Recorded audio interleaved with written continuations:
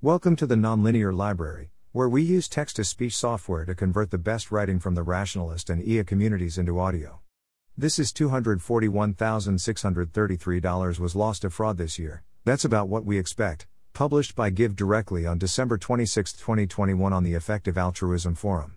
So far in 2021, GiveDirectly has delivered $106.3 million to 431,000 people in poverty across 7 countries in Africa. We estimate 0.23% of those funds was lost to theft, bribes, and imposters. Every major nonprofit experiences losses from external fraud, but few rigorously investigate and safeguard against it, fewer still openly report on it. We believe in being transparent with these details and sharing the process that prevents and investigates these losses. Our Recipient Advocacy team detects and investigates fraud cases. We've had internal audit teams with a direct reporting line to our Chief Operating Officer since 2016. 80 GiveDirectly team members, out of 750, are focused exclusively on risk assessments, safeguarding the households receiving transfers, and auditing the work of our enrollment team. When a village receives their first payment, Recipient Advocacy, RA, officers visit to assure they have not suffered any losses or witnessed anything suspicious during the process, conducting randomly selected in-depth interviews. Beyond that, each of our enrollment sub-teams are kept independent of each other, and we maintain in-country call centers for follow-ups and fielding questions, complaints, and tips. Overall, 99% of people enrolled in our standard programs receive at least one proactive follow-up this year. Because safeguarding and fraud cases can involve other GiveDirectly staff, there's a firewall between the two teams. Our officers use pseudonyms in all their operations, internal and external. They work out of a secret location, and they do not wear GiveDirectly branding. It's worth noting that less than 0.25% of our 2021 losses, $504, came from cases involving our own staff or operational partners. This sort of team is exceedingly rare in the nonprofit sector. From discussions at roundtables with other organizations in the region, we found many have financial audit teams looking for incongruities in spreadsheets and receipts, but almost none staff localized, anonymous teams that audit their operations. Notable exceptions include the I.R.C. and the UN, which run robust ethics and compliance audits and share their reports publicly. We've lost less than 0.25% since we started tracking. First, let's define these terms. Bribes occur when someone coerces a recipient to give transfer funds or property purchased with funds as a payback for a falsely represented favor the recipient is receiving. For example, a mobile money agent demands a bribe in order to cash out. Theft is when someone takes transfer funds or property bought with funds from a recipient without consent, for example robberies or wire fraud. This often happens through scams, which we'll describe below. Imposters are when someone ineligible for our programs enrolls under false pretenses, for example pretending to head a household in a village we're enrolling. This is a loss to GiveDirectly, not to recipients. As a percentage of the money we deliver to people in poverty, our losses are 0.23% this year, compared to 0.18% in 2020. Without other comparable nonprofits' loss statistics to benchmark off of, we set an internal target of losing less than 0.5% annually. Since we've started tracking, we've lost less than half that target annually.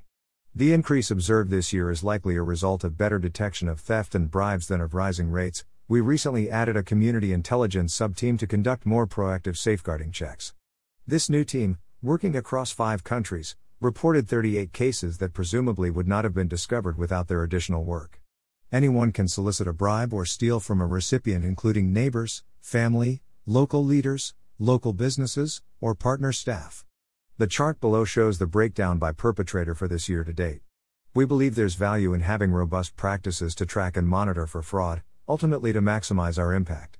Strong fraud detection both protects recipients and ensures a larger share of each dollar reaches recipients.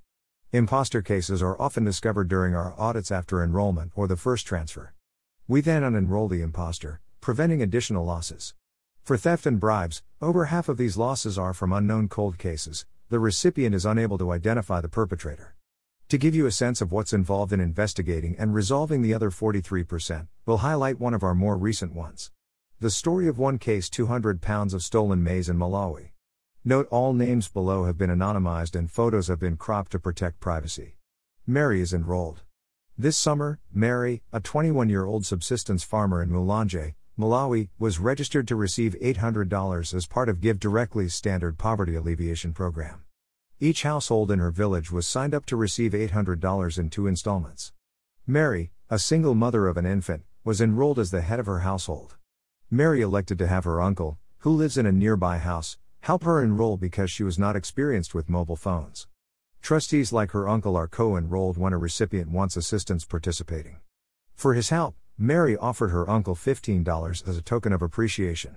She kept her new phone, but her uncle did not share with her the PIN code to her new Airtel mobile money account. Mary reports theft through our hotline. After the village received their first transfers in July, Mary called our recipient hotline. She informed our team that her uncle never gave her PIN to her and only gave her half of the first transfer, keeping the rest for himself. The I.R.C team investigates. Our I.R.C team visited her village and talked separately with Mary, her village chief, and her uncle. Her uncle admitted to her claims and agreed to cooperate. Her uncle was able to return $65 and two 100-pound bags of maize valued at $15 each, and he agreed to return the remaining $105 in a week. GiveDirectly officers helped Mary privately reset her PIN number and carried the bags of the maize to her house. Her brother counted out the $60 in the presence of the village chief.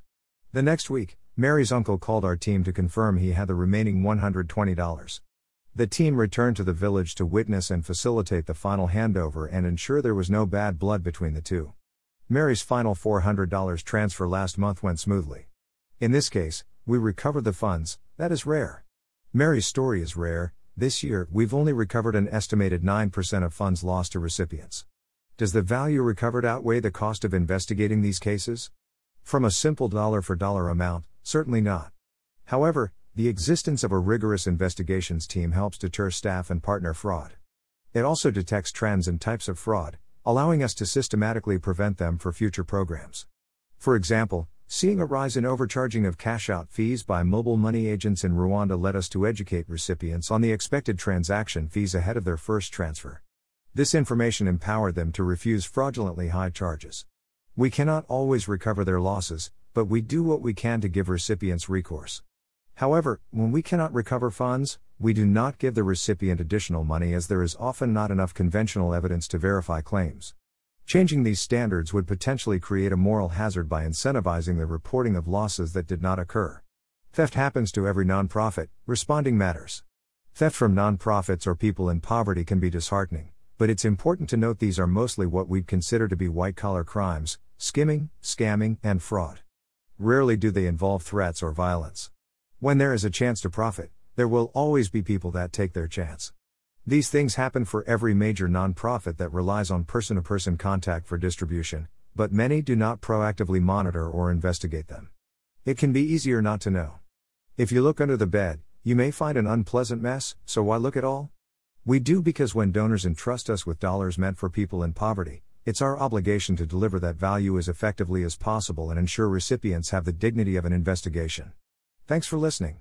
To help us out with the Nonlinear Library or to learn more, please visit nonlinear.org.